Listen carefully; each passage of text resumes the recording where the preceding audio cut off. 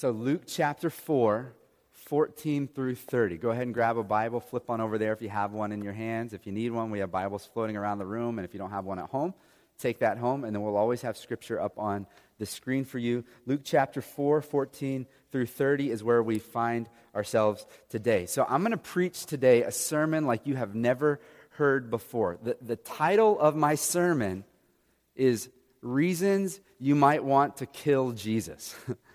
And so that's the sermon this morning. It should be fun for everyone except for Jesus. And so it should be good. I'm excited about this. I'm really just been moved by this passage this week. And that's what I do every week. I study and prepare. I know Ryan does the same. And just ask God to stir me up so that I can come and explain God's word to you. And we'll talk a little bit more about that actually as we go on throughout the course of this message. But the other day I introduced my kids to cassette tapes. I was digging in the basement trying to clean things out, and I found a box of cassette tapes, and I brought it upstairs and plopped it on the dining room table, and I said, "Okay, kids, come here." And they said, "What's that?" And I said, "This is how we used to listen to music when we were kids." And they're like, "Whoa, weird." and it brought me back to sitting inside of my dad's 1968 Plymouth Charger. That's the Dukes of Hazzard car. He has the same deal. The same year, I was sitting in his car, and when he introduced me to, "Son, this is how I used to listen to music," he showed me the 8-track. And I said, "Whoa, weird." I totally remember that. And so now it's my turn, and we're going through the tapes and checking out all this music. There were specifically songs that my wife used to sing at church, when they'd have a track behind her, instead of a band. Now we got a band here. And so you guys did awesome, by the way, this morning. Didn't they do well? Yeah. And so so we're looking through all these songs. I said, "Okay, I think it's time to throw these tapes away. I don't think we're ever going to have you standing on stage, and I don't even know where to find a cassette player anymore." And I remember as a kid, I had all these cassette tapes like TLC, Lisa Left Eye Lopez, remember her? Boys to Men. Oh, yeah. I'm telling you, man, those guys were awesome. And I was Rico Suave in 7th grade, my Boys to Men. And here's the best one. This is a single that will stand the test of time. Sometimes you would buy just a tape with one song on it, front and back. And my single was Whoop, There It Is. Just awesome song. It'll stand the test of time for sure. And there's one tape, though, that no one will ever get their hands on because I've locked it up, swallowed the key. You will not ever see this tape. And it is the tape of my very first sermon. And so I went to my hometown and coming back from my freshman year of college, and I was studying at Bible college. And the way it worked when I was growing up for churches is you would have Sunday night church. And nobody went, and the pastor did not want to preach at Sunday night church. And so that was a perfect time to invite this young preacher boy to preach. The pastor could get a week off, and then I would get up there and cut my teeth. And one time I tried to listen to I couldn't even get through it. I said, "I don't even know if this is Christian," what I was saying. It was just bad stuff. And yet, judging on what we read today, this is Jesus' first hometown sermon, and judging on what we read today, mine actually went a little bit better than Jesus's did, believe it or not. Mine ended with, "You blessed my heart, young man. That was really special." And Jesus's ended with, "Kill him." That's how his ended. And so that's what we're going to look at today is reasons that you might want to kill Jesus. And fortunately, over the years, I've come to learn that this isn't Hollywood, right? And so this is not about getting approval, not about getting good ratings. It's about preaching and teaching and sharing what I'm convinced is the truth. And sometimes it leaves us wanting to kill Jesus. We don't really like this truth. And so as a church, we've been walking through this book, this gospel, which means good news, account of the life message ministry of Jesus. And Luke tells us at the very beginning of the book, if you want to flip on over there, you can check it out. Luke tells us that he's writing on behalf of this guy named Theophilus, specifically, most excellent Theophilus. This is a great title. It lets us know that he had power, lets us know that he had access to money, and Theophilus was likely his benefactor. He gave him grant money to go and to do research and to study because Theophilus had heard about Jesus of Nazareth, and now he wants to know a little bit more about this Jesus of Nazareth. And so he funds Luke, who was a medical doctor. He was a physician and also very educated man, skilled in the Greek language as you look back at the original language. And he would have funded him, granted him, so that he could go and spend a substantial season of his life researching Jesus of Nazareth. He would have been interviewing eyewitnesses. He would have been taking already existing sources and compiling them, confirming the stories and corroborating everything, and making sure everything is truth. The details do not conflict. Because listen, if Luke gets it wrong, he's writing on behalf of most excellent Theophilus, someone with power. If Luke gets it wrong, he could just say, off with your head. Don't mess with me. Don't mess with my money. I have power. And so what Luke is saying is corroborated eyewitness testimony. You can take this to the bank. This is truth. This is the message, the mission, the person, Jesus Christ. We can trust this book.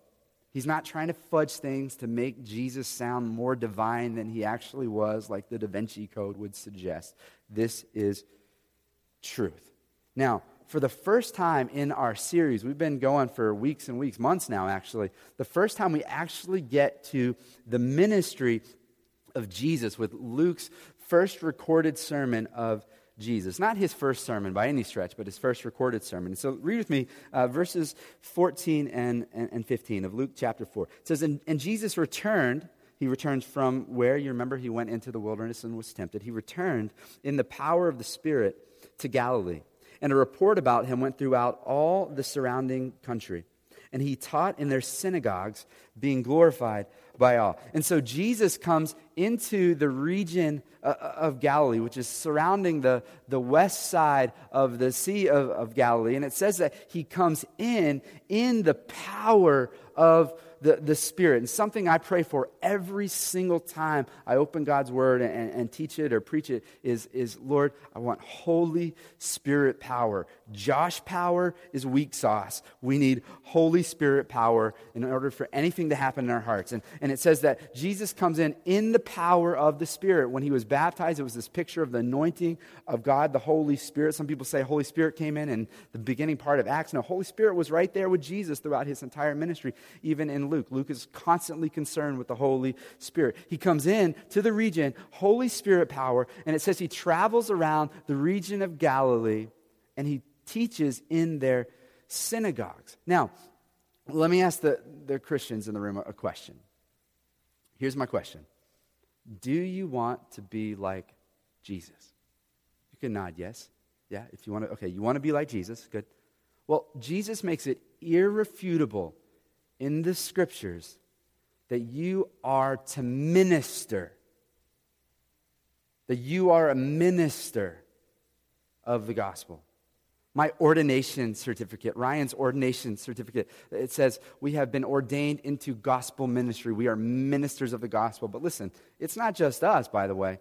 The whole Scripture, it tells us that you are ministers. One of our values as a church is every member is a minister. That is irrefutable in the Scriptures. You need to know that. Constantly Jesus will say, the Father has sent me, the Father has sent me, the Father has sent me, the Father has sent me. And as the Father sent me, so I send you. So every single one of us, we're ministers, right? And so listen, this is not lazy church. We do not ever, ever, ever want to become lazy church, where we come in, we sit down, talk to me, pastor, sing at me. Give me my spiritual fix. That's not what we are at all. We expect every person to be on mission. We expect every person to be about the work of Jesus. We don't say that was Jesus, and that was the apostles, and now it's the pastors. No, what does it say in the Scriptures? That our job as spiritual leaders is to equip the saints, you, for the work of ministry. God expects you to do ministry.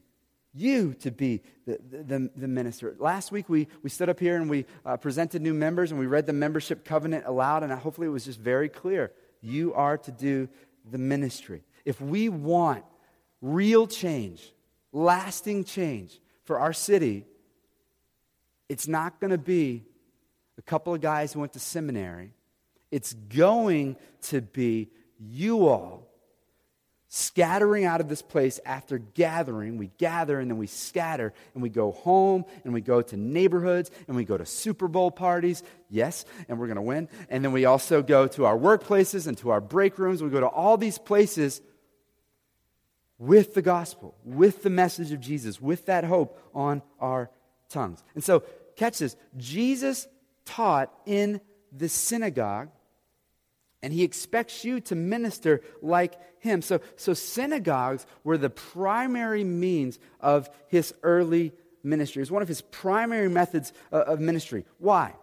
Because the synagogues were pre-existing structures in their culture. Let me say that again. Synagogues are pre-existing structures in their culture. They were all over the place. In Israel and even beyond, where there were Jewish people scattered, diaspora, dispersed all over the known world at the time, wherever there were 10 or more men, they said, that constitutes us having a synagogue. We're going to have a synagogue. And so when Jesus comes onto the scene, synagogues are all over the place. They're ready-made structures, ready-made venues for him to do ministry. Jesus didn't come in and say, you know what, I'm doing a new thing. I got this great message about this new kind of love, and so let's create a new program. Let's fundraise for a new building campaign. Let's come up with a hip name and slap it on it like Jesus Joint. Come on out to the Jesus Joint. We'll spend a lot of money. We'll do a lot of work to create something that comes across as separatist. You got to build a whole new thing and do a whole new thing. Now, what did Jesus do? He uses pre-existing structures within their culture, ready-made venues, physically and just in terms of the gathering, as his ministry centers. And so, from time to time, I get people who say, you know, Josh, let's create like this new campaign and have a big budget campaign, and let's try to like do a big evangelism program. We'll create this monster, and we can maybe have to build a building, and we can have like the youth game room in there and pool tables. We can have a counseling center. We can do kids thing midweek there. And listen, that may happen at some point, Lord willing, right? Eventually the church of Philippi and Ephesus and Corinth, eventually they build buildings and do that. But listen, we don't wait for that. Jesus didn't wait, okay, well, when we get some buildings with steeples, and no, he doesn't wait for that, does he? He uses the pre-existing structure, pre-existing programs. Like, we have 2 apartment complexes right up the street that God has given us tremendous favor in, with pre-existing structures, community rooms, office space, counseling area. I mean, it's amazing. He's given that to us. We have biblical counseling there. We have our Kids Connect team is killing it, by the way. I mean, just killing it. Kids hearing the Bible, growing, memorizing Scripture. They're doing it not in some building because we don't own one, but in another pre-existing place. We used to do youth ministry at the community center right around the corner here in their lower level. They have a recording studio, and they said, please come on in and maybe we can do some beats. I'm like, yeah, you want me rapping? That would be really good. You know, they didn't have instruments. They had like mixing stuff for... No, that would not be good. And some of you, the pre-existing structure is the moms that we have. They go to the local parks. They don't say, well, someday we'll have a room where kids can come to us. No, we got moms killing it in local parks. Some of you, your pre-existing structure is your break room, by the way. You like to eat, and guess what? So do non-Christians, believe it or not. Could you believe that? They actually like to eat. God gave them a stomach. And you could sit down in that break room and you could say, so my church created this program called the Harvest Festival, because we can't call it Halloween. That would be awful. And so if you will come to our Harvest Festival dressed like a zombie, everybody else will be dressed like shepherds. And then we'll do a bait and switch and we'll tell you about Jesus, and it'll be really awkward. You want to come to that? Or you could say, hey, let me just tell you what's happened in my life. Man, this crazy thing happened this weekend. Or I went to church this weekend. This thing the pastor said was like killing me. It's just in my heart. I can't get it off my... Just organic, just natural. Again, not that we'll never do stuff. Not that we'll never have a building. I don't know. But we don't wait. We don't Wait. You work at a grocery store and you're stocking shelves. You're the chaplain of that grocery store. You live in a neighborhood. You're the chaplain of that neighborhood. You're having parties. You're having people over. You're doing Super Bowl. You're talking about Jesus in your dorm room, right? Pre-existing structures, ready-made structures. As you follow church history, it explodes. When persecution came heavy on the church, and they go all over the land. And they just can't help but talk about it because it has so changed their lives. That's what it looks like. That's what Jesus is doing. Synagogues?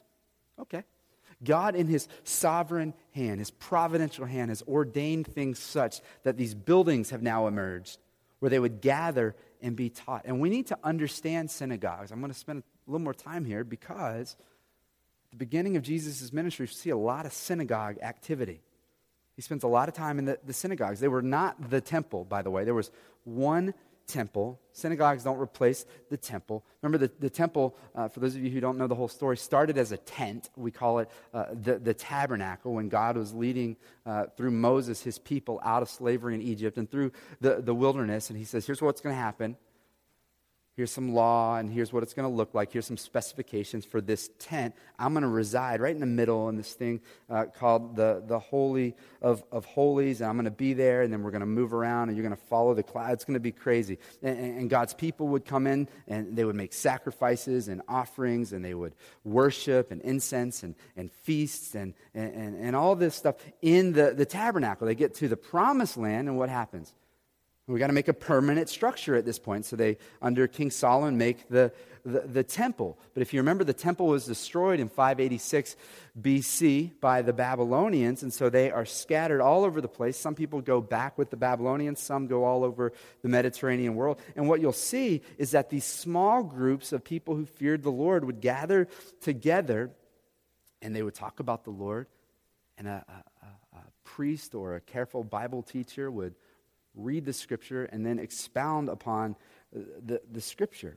And in time, they said, well, let's make a place where we can gather formally and do that. And it makes sense to do it on the Sabbath, so they do it on the Sabbath. And the Greek word where we get the word synagogue means a gathering place. So they gathered. Philo, a philosopher from Alexandria, said they were houses of instruction. So teaching like this is something that's rooted in history, in church history, which we believe Israel and Judaism is a part of that. And that emerged throughout the Old Testament, towards the end of the Old Testament and the intertestamental period, these places called synagogues. Nowhere in the Old Testament does it tell us that there was a synagogue. It doesn't reference anywhere in the Old Testament a synagogue. God didn't command them to do this. God didn't say the synagogue will have holy utensils, holy hardware. The synagogues will have curtains like this. They will have special altars. Sacrifices were not made there. Feasts, biblically, were not there. It wasn't in competition with the temple. They kept going back, pilgrimaging to the one temple. These are places of instructions. Kind of like this, just a simple room, nothing spectacular, where they would gather. And as you read throughout the book of Acts, after Jesus ascends, the apostles, what do? They go to synagogues, pre-existing venues for teaching. In the book of Acts, you have Paul going to synagogues in Salamis and Antioch, Thessalonica, Corinth, Berea. He keeps going. Was his practice, as was the practice of Jesus, to go to the synagogue. God, in his perfect providential hand, is saying, these are going to be here as a pre-existing structure. And you have pre-existing structures in your life that God says, I want you to use that. I'm praying that he's jogging your mind right now and some things are coming to mind. So just a little insight into the synagogues that the Jewish people had, that Jesus went to, that the apostles went to. Now, we read on, and Jesus goes to, of all the synagogues, he finally gets to his hometown synagogue. Read with me 16 through 21. It says, and he came to Nazareth where he had been brought up, as was his custom, so he did it. And he went to the synagogue on the Sabbath day, and he stood up to read. And the scroll of the prophet Isaiah was given to him. He unrolled the scroll and found the place where it was written, "The Spirit of the Lord is upon me, because he has anointed me to proclaim good news to the poor. He has sent me to proclaim liberty to the captives, the recovering of sight to the blind, to set at liberty those who are oppressed, to proclaim the year of the Lord's favor." And so he rolled up the scroll, gave it back to the attendant, and he sat down. And the eyes of all in the synagogue were fixed on him. And he began to say to them, "Today, this scripture has been fulfilled in your hearing." So, Jesus is traveling all over Nazareth, or all over Galilee. He finally lands in his hometown of Nazareth. Remember, he had been brought up there. So he had his mother Mary and his kind of adoptive type father Joseph. They were from Nazareth, and they go to Bethlehem, fulfilling prophecy, to go be registered at the census. And then she goes into labor, and they have the baby right there. They were in Bethlehem for upwards of potentially 2 years. We know that because when Herod got threatened by the rumor of this young king, he says, "Kill all the kids 2 years and under." So he could have been upwards of 2 years, and the wise men had come at a later time. And so God then warns Joseph in a dream, "You've got to get out of there because Herod is going to kill all of the babies." He was threatened, all the babies 2 years old and younger. And so then they go into Egypt, and they stay there until God again comes to Joseph in a dream and says, "Herod's dead, you're good." And so when Herod dies, he goes back to Nazareth, and that's where Jesus would be raised. He would be called a Nazarene. It's fulfilling prophecy. And so here he is. He's back, the Nazarene. He's back, and he gets a warm reception. I mean, people most definitely heard about all our hometown boy Jesus has been up to, about his teaching, about his miracles. Imagine, it'd be like somebody from your hometown who gets famous. And you know about them. You track them on Twitter, and you follow them online. You're watching them. Like many people in this area know about the pride of Hyde Park. Manny Del Carmen played on the 2007 World Series champion Red Sox. But first he went to West Roxbury High, where this church first used to meet. And he comes back, and people want to get his autograph and hang out with him. He's the pride of Hyde Park. Well, Jesus is the pride of Nazareth. He is warmly welcomed. You would imagine the synagogue would be slammed that Sunday. And it starts out really, really well, but ends with them trying to kill homeboy, in the truest sense of the word, trying to kill Jesus. And understand that this is a foreshadowing and a reminder of how his 3-year ministry will finish up. It's going to finish up with kill him, crucify him hanging on a cross. In fact, in those days, synagogues were built so that they were facing Jerusalem, where the cross would be. So the back door, the front door coming in, the back door going out, you're going out towards Jerusalem. So the one teaching is teaching towards Jerusalem. And so if Jerusalem is to your east, you're facing the east. If you're on the east side of Jerusalem, you're preaching and facing towards the west. If you're on the north side, you're preaching and teaching and doing also south towards Jerusalem. Jesus, over and over and over again, as he's throughout Galilee, is teaching, preaching towards the cross. The cross has to be in view. It's going to end with, I'm laying it all down for you, for your sin, because of my deep love for you. I'm here to die for you. That's his mission, right? And what does he say? They give him the scroll of the prophet Isaiah. He unrolls it. Again, God's providential hand. He loves to just guide things perfectly. All these details of the beginning of Jesus' life coming together in a way that only God could. And Jesus gets handed, we've been in a 3-year rotation, and now we're in Isaiah. That's how they did it, by the way. They would do these 3-year reading rotations. We land in Isaiah. Oh, perfect. That's all about me. And he unrolls it, Isaiah 61, and he reads this messianic prophecy. Look at verses 1 and 2. The Spirit of the Lord is upon me, because he has anointed me to proclaim good news to the poor. He sent me to proclaim liberty to the captives and recovering of sight to the blind, and set at liberty those who are oppressed. Proclaim the year of the Lord's favor. It's a prophecy that they all would have known about the Savior, about the Messiah. Everyone in the room would have known this prophecy. And verse 20 says, he rolls up the scroll and he sits down. And all of the eyes are fixed on Jesus. Now, the custom in the synagogue was that the teacher would stand to read in honor of the Word of God and then would sit down to teach, which I guess goes pretty long. You think I go long sometime. They get to sit down so they can go extra long. Their legs don't get tired. And so he sits down, he expounds upon the Scripture. What he's not doing is rolling it up, reading it, sitting down and waiting for a minute and waiting for the encore chant. One more song, one more song. Okay, well, thanks, guys. So, actually, this is about me. No, it was customary. He would read it, he would sit down, and he would say this. He says, today, I am the sermon. Today, what you have heard is about me. I'm the Messiah. I'm the one you're waiting for. Now, verse 22, look at it. And all spoke well of him and marveled at the gracious words that were coming out of his mouth. And they said, is this not Joseph's son? So I've heard this taught in a way that I think is biblically wrong numerous times. I've heard people say, well, the Nazarene said, is this not Joseph's son? I mean, come on, he's the son of a carpenter. We know him. We know his family. We wouldn't believe that. Are you serious? No, you're not the Messiah. That's how some people interpret that. But I don't think that's what is being said here, because if you look at the context right before it is, all spoke what? They spoke well of him, and they marveled at his gracious words that were coming out of his mouth. Wow. This is crazy. That's Joseph's son. This is incredible. He's the son of that humble carpenter who built my table in my dining room.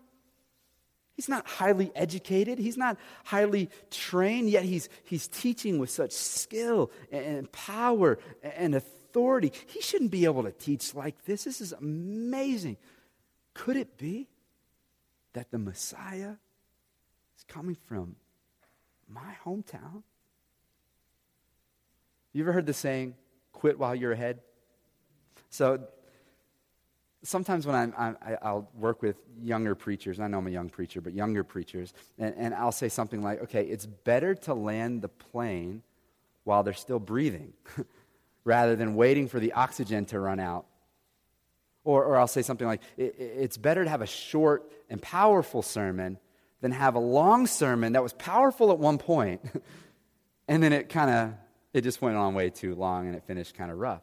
Or it's better to finish, leave them wanting more than begging you to stop. You know what I mean? And so that's good counsel. But would you believe it? Jesus doesn't take my counsel. It's unbelievable.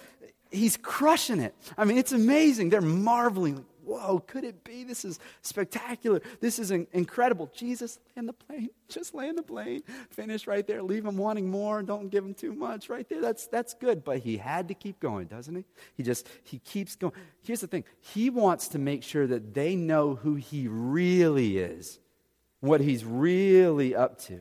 And today he wants to make sure that you know who he really is and what he's really up to, even if it makes you want to kill him.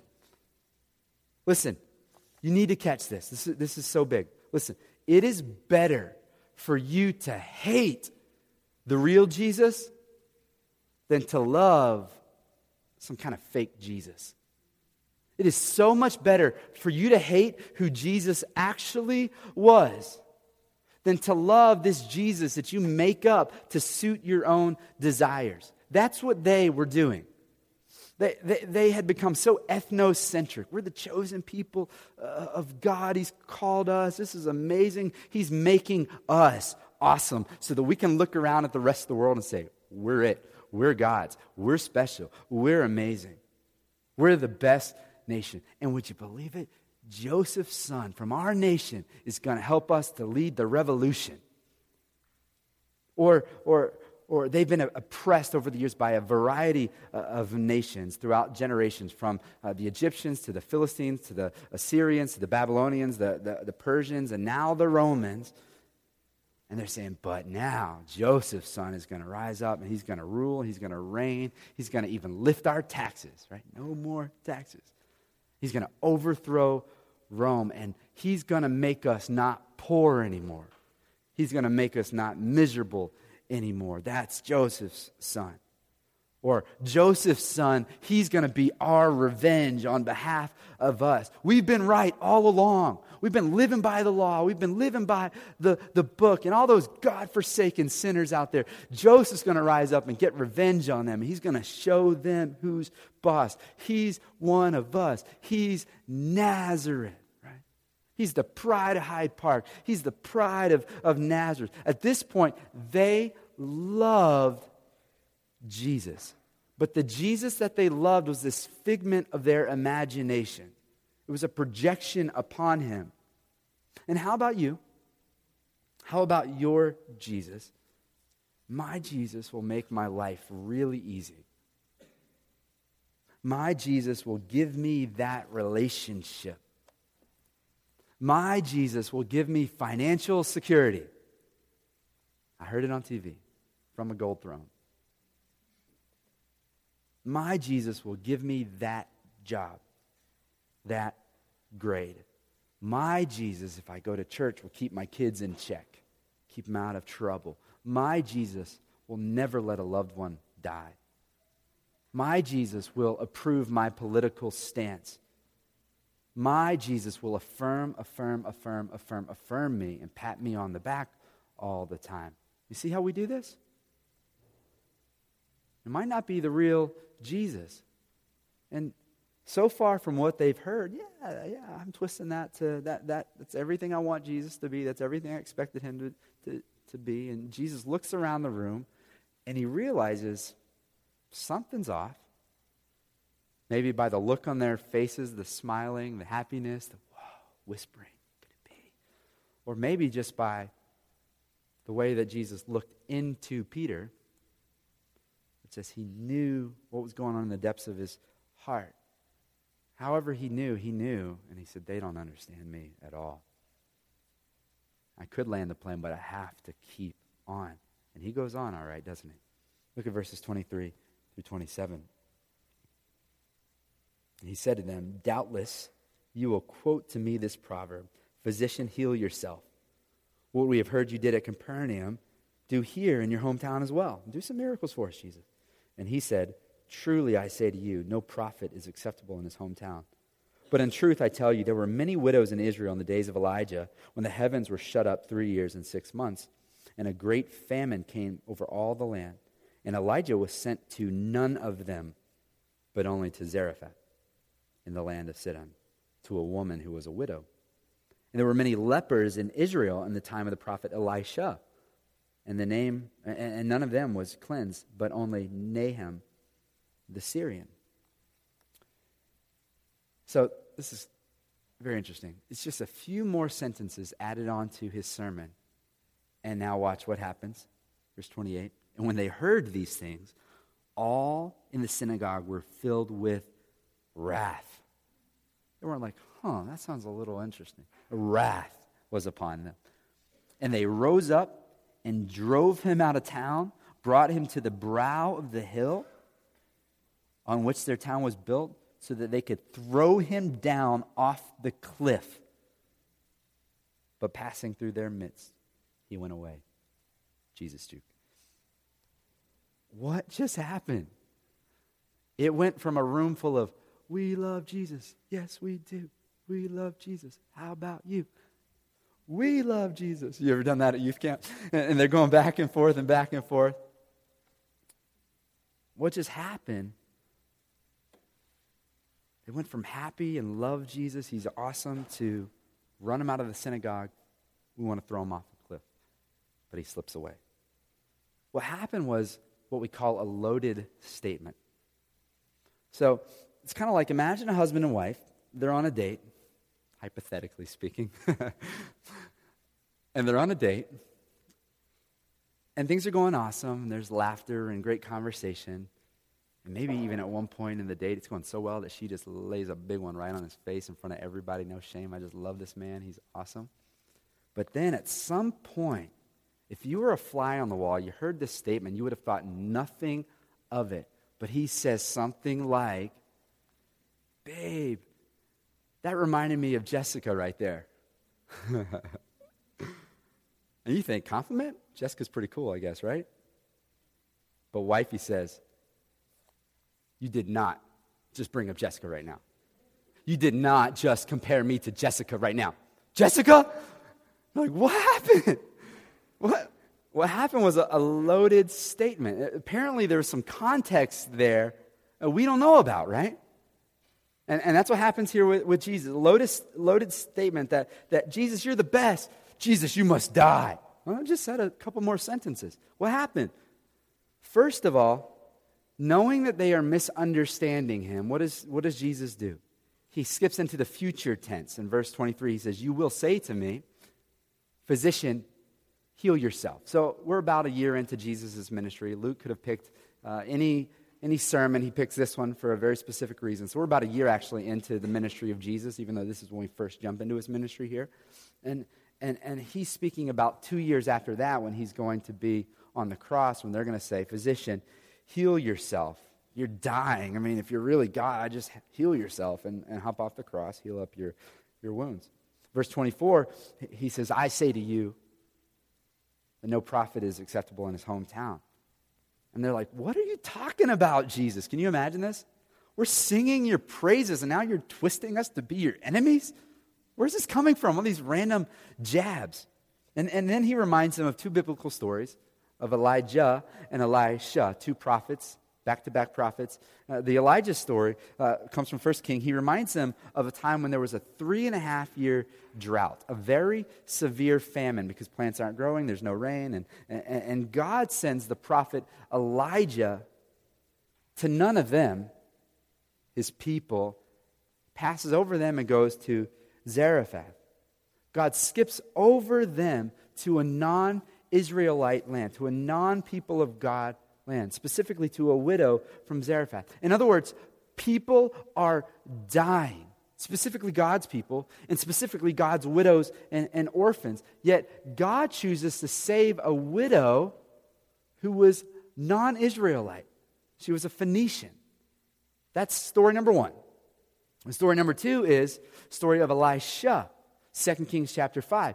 He reminds him of when the people of Israel were in this terrible, crazy pandemic of leprosy. It was just insane. Leprosy, you get sores all over your body, and you would just basically rot till you die. It was terrible. There were colonies of lepers because they just had to be together because they didn't want to infect everybody else. And so Jesus reminds him, or all these people, he says, remember, God, through Elisha, brings his mercy not to Israel struggling with this pandemic, but to a foreign king and a wicked king at that.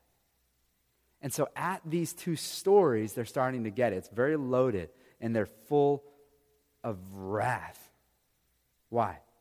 Because Jesus did not fit their fake Messiah mold. And so they rise up to kill him. And I want to just give you quickly 3 reasons you might want to kill Jesus. 3 reasons why they wanted to, and maybe why you want to, and people in our culture want to. And if you're a note taker, just quick 3 words. Different, dirty, demeaning. So the first one, Jesus was different than they were expecting. Here's what I mean. He himself was different, and the people that he deeply ministered to were different. How was he himself different? Well, largely they were expecting a political movement.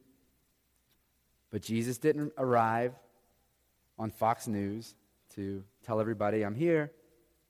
Where does he go? He goes to the poor and the scandalous of the day, to shepherds, and that's the announcement, which would have been the equivalent of the dirty, rotten MTV, right?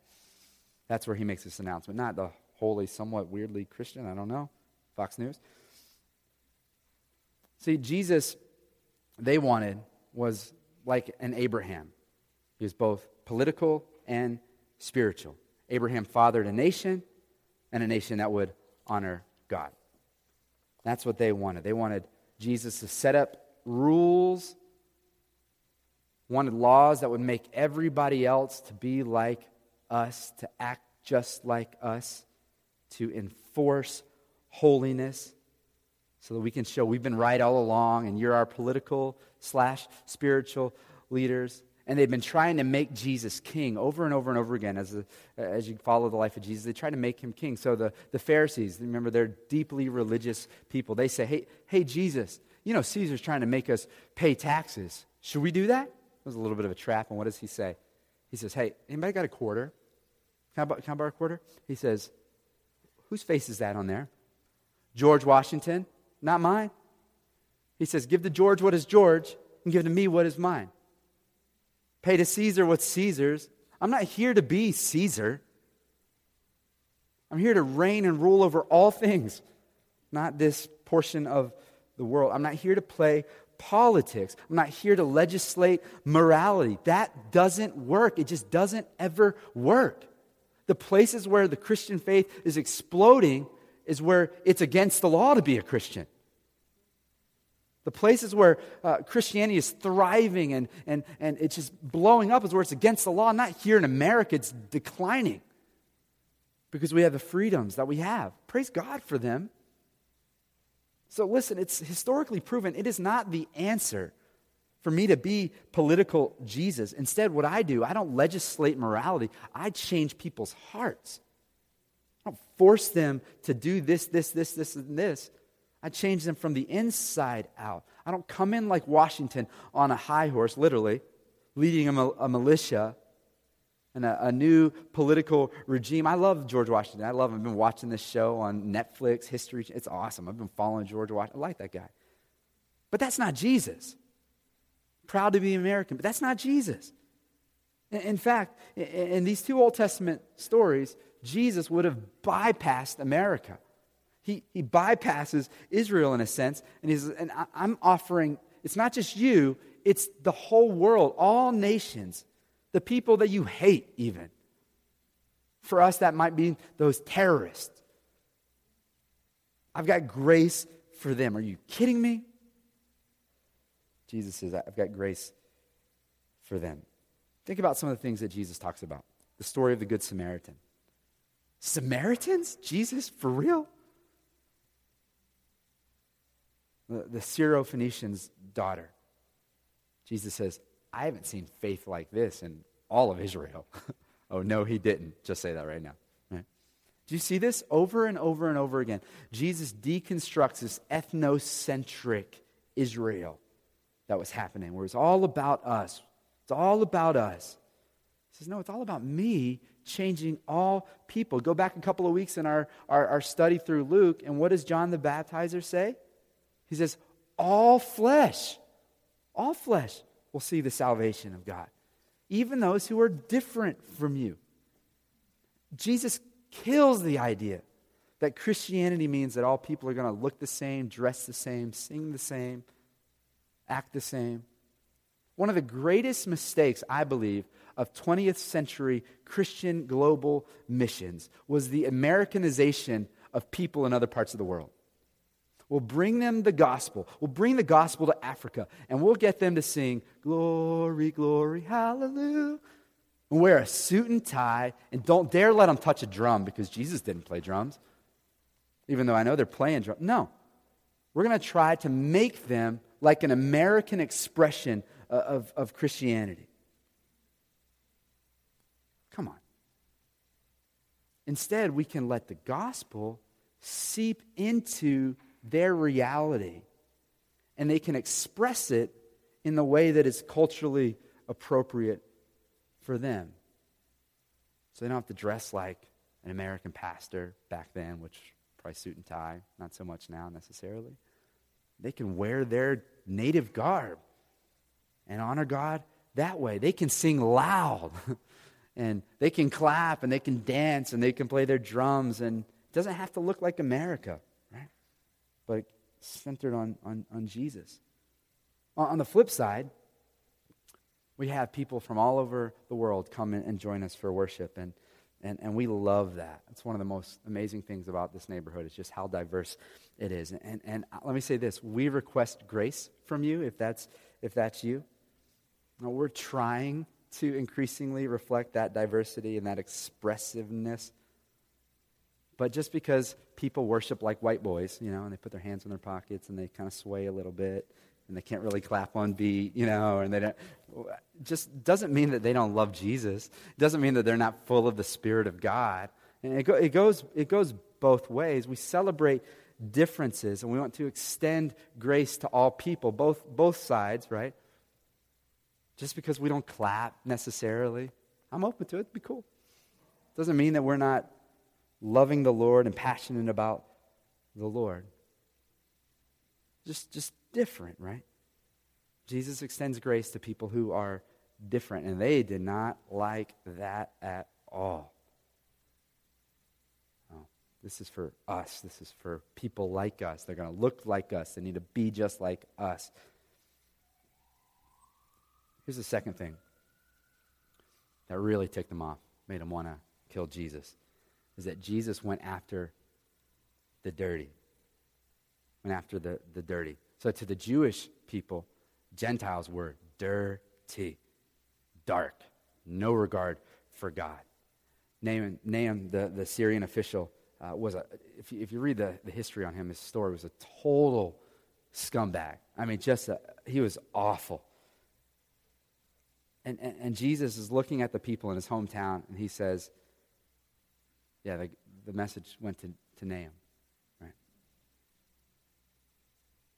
He's saying, I realize you like me now, but when you find out my grace goes out to the dirty, you're not going to like me. But let me just go ahead and get that out of the gate up front. It's going to go out to people that you would never think my grace is available to, like the woman caught in adultery. Really? She committed adultery. She deserved to die. No, grace is for her too. Zacchaeus, he was ripping us off. I'm going to his house. I'm going to show grace to him. The criminal beside me on the cross. Today you will be with me in paradise. He did nothing good his entire life. I mean, he's dying in a couple minutes. You're going to heaven with me because you turned to me in faith, not based on your works.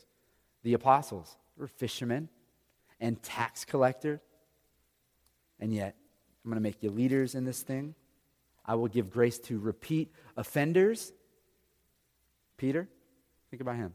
Over and over and over and over again, he just puts his foot in his mouth, and God says, grace, grace, grace, grace. You're like a rock, Peter. It infuriated them. It didn't make any sense to them. And you know what? Sometimes it doesn't make a lot of sense to us. I mean, I've been faithful for years, God. And now them? He or she comes to Jesus and grace and acceptance, and you forget their past. You know what they did? Come on. They're just a bandwagon jumper. They just came on. I was with you from almost the beginning, when it was hard to follow Jesus, when there wasn't a lot of Christians around. Dirty people that you wouldn't expect, and that was Jesus, and it ticked them off, as you can imagine. Didn't make any sense to them. And then final reason why you might want to kill Jesus, there's many more, is this. For the proud people, Jesus comes across as demeaning, doesn't he? For the people of Israel, for the Israelites specifically in Nazareth there, and for religious leaders, you see him constantly confronting them. We've lived our entire lives trying to honor God. We've sought to follow the law, to be good. But Jesus, by you offering salvation to all people who have not done that, you're disregarding my spiritual credentials. It's like Jesus looks at your resume and goes, filing cabinet. Think about the Apostle Paul. What does he say? He lists his spiritual resume, and he says it's like filthy rags. Jesus looks at your resume.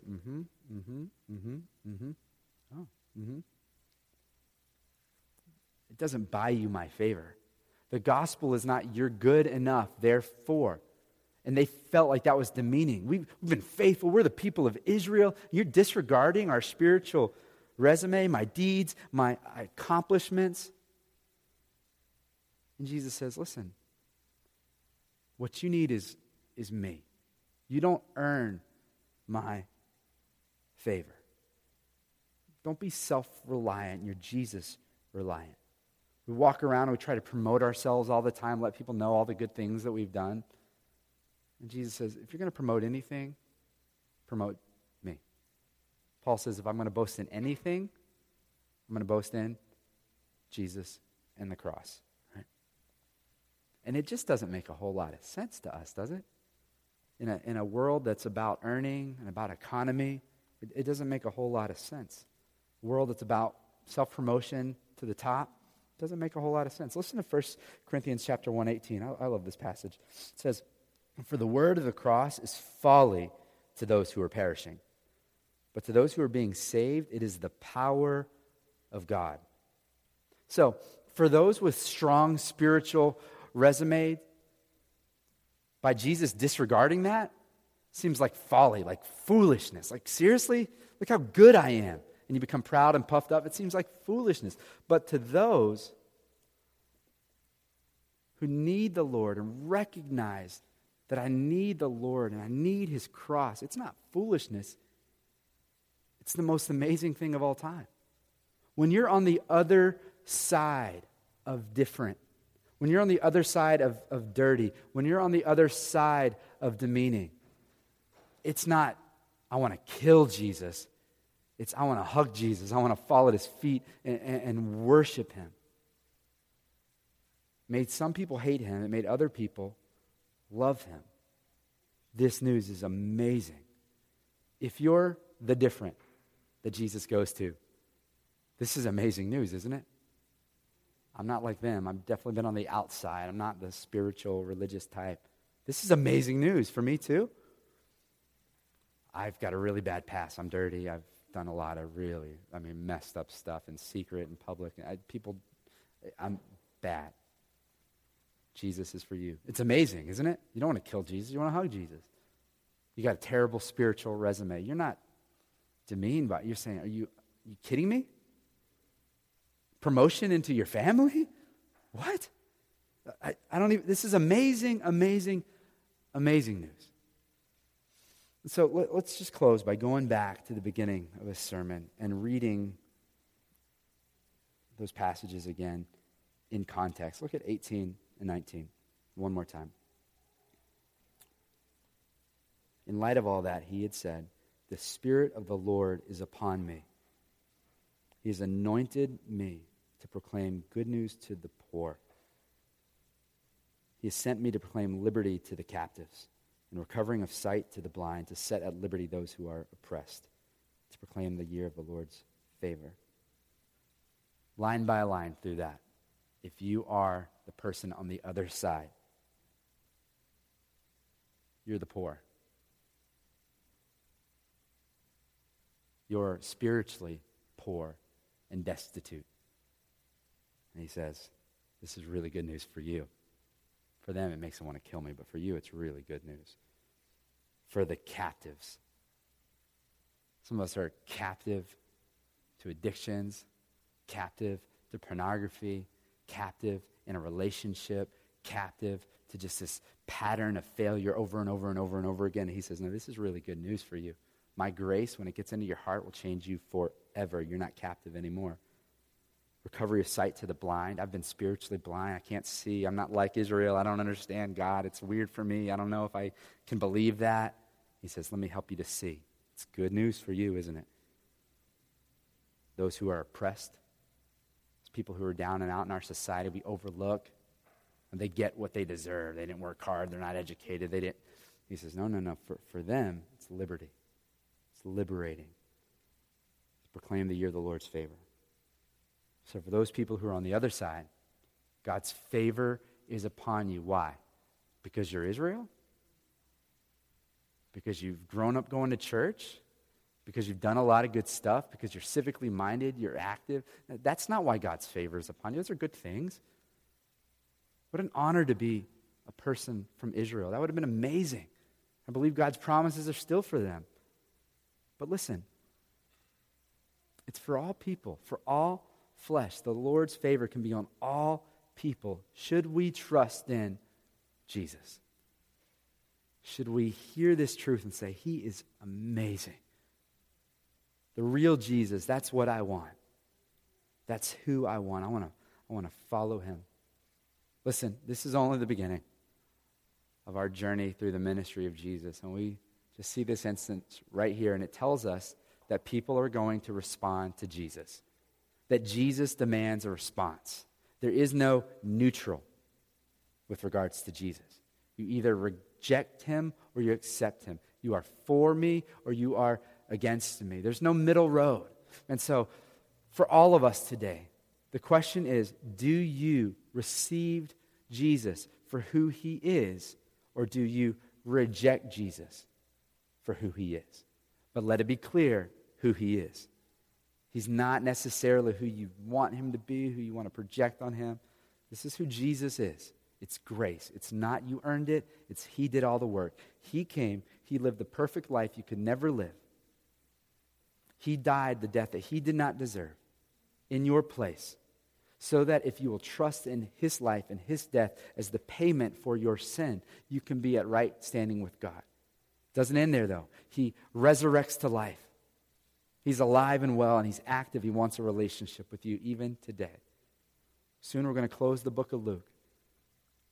But Jesus is still here. He's still alive. He's still well, and he calls you to follow him for who he actually is. How will you respond? Let's pray. Father, I give my friends in the room to you, Lord. Thank you for the truth of Jesus. God, I pray that we would see Jesus for who he is. God, by your Spirit, give us spiritual eyes to see. Do that work in us, Lord. God, help us to respond in a way that would be prompted by your Spirit and honoring to you.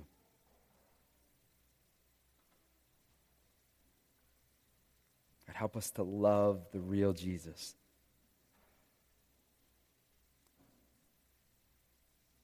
Change us from the inside out. We want to be on your mission. We want to be about carrying this truth to the world in our pre-existing structures that you've given us. But however you're speaking to your people this morning, help them to respond. And now we worship and glorify and honor you. In his name we pray. Amen.